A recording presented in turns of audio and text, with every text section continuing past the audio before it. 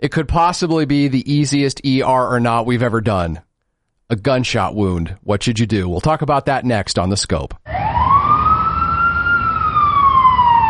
Is it bad enough to go to the emergency room? Or isn't it? You're listening to ER or Not on The Scope.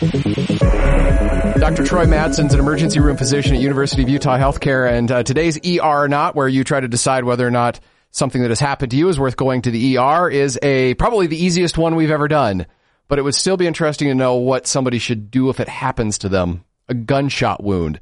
I'm going to go ahead and go out on a limb here and say ER. Yes. And I would say that if you can, probably call 911 regardless of how serious you think it is. Sure. Yeah.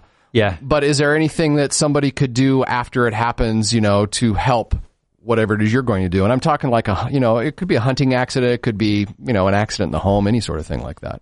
Yeah. Well, with this, it's obviously the answer is pretty clear. If you do get shot by a gun, you need to go to the ER, and probably not an urgent care. They will probably send you to the ER. Yeah. But it's funny because some people have actually questioned this and have been shot by a gun, or thought maybe they were shot by a gun and thought, wow, it's just a small hole, doesn't appear to have done a lot of damage. And some gunshot wounds can be very small holes. Okay, well, sure, that sounds reasonable, but still, but ER. Still, you need to go to the ER. Okay. And, we do have cases of people who have come in after getting shot by a gun or multiple gunshots, and you really have to look them all over very carefully for these gunshot wounds, because sometimes they can be really small and just look like a mole, and you could really miss it, but the damage they can do internally is fairly significant. So in terms of what you can do at home, let's say, and it's probably worth pointing out that it depends where you work, but where we work, most gunshot wounds we see are actually self-inflicted, okay. Either intentional or accidental.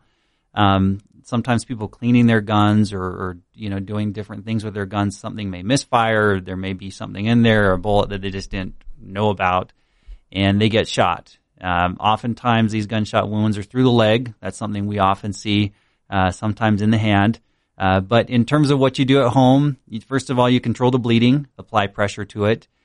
If it's something where it's not bleeding profusely and it's, say, through your hand or through your foot, and you can put pressure on it, maybe you don't need to come in by an ambulance. I'm hesitant to just put that out there, but that's a possibility where if it's not like an arterial bleed where you're putting lots of blood out, you could have someone drive you into the ER.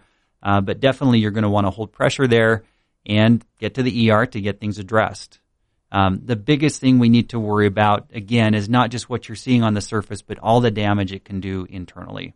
Maybe damage to ligaments, to nerves, to tendons, bones, all these sorts of things that we're going to be looking for once you get to the ER. I have questions to ask, but at the end of the day, it really doesn't matter, just because you would go to the ER and they would sort all this out. But if a bullet goes all the way through versus lodges within you, is that a different situation insofar as what I would do to maybe prepare to go to the ER? Yeah. Not so much. Again, you've got two holes versus one that you're putting pressure on. Sure, okay. The damage that is done internally, the bleeding that could be happening internally, there's not a whole lot you can do about that, and you need to get to the ER. Typically, if you have a gunshot wound through your chest or your abdomen, you're going to go to the operating room. Yeah. Most cases, and I can't think of a lot of cases where you wouldn't, but if you have a gunshot wound through those very serious areas, you're going to go to the operating room so the surgeon can explore and try and find out exactly what kind of damage this has done. Maybe you get a CT scan first, assuming your blood pressure is stable, to look for exactly where this damage is, but often it does require going to the operating room. Can you tell if you're bleeding internally? Is that something a human is aware of? The one sign you might have of it would be you feel lightheaded, you feel like you're going to pass out. If that's the case, maybe it's because of the pain you're experiencing. Maybe it's because of internal blood loss. You could look and see that your abdomen's expanding, which would be a sign of some very, very serious internal bleeding.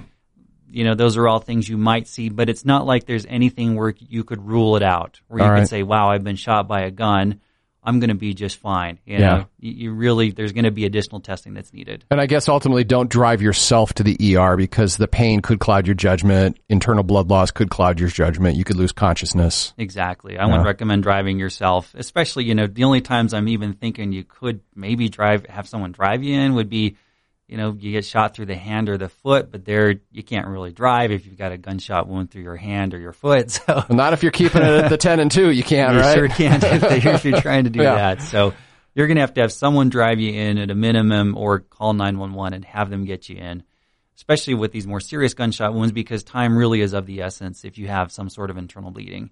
One other question that does come up sometimes, you mentioned if you have a gunshot wound that goes through you and the bullet exits versus a bullet that's in you. I have had patients who have asked me, well, doc, aren't you going to take the bullet out? Some of these gunshot wounds, they get lodged in there, and it's more effort and more risk to go in there and try and remove this bullet than to just leave it in there. And I've had cases of people who were shot years before and have then come into the ER as this bullet has worked its way out near their spine or wherever this was lodged. And you see it kind of as it's worked its way out near the surface, and then we can just easily remove it at that point. But some of these bullets, they will eventually work their way out, but it's not like, hey, we got to get the bullet out like you see in the movies. That's not the danger. It's not the danger, exactly. And there's often more risk from doing that than just leaving it there. TheScopeRadio.com is University of Utah Health Sciences Radio. If you like what you heard, be sure to get our latest content by following us on Facebook. Just click on the Facebook icon at TheScopeRadio.com.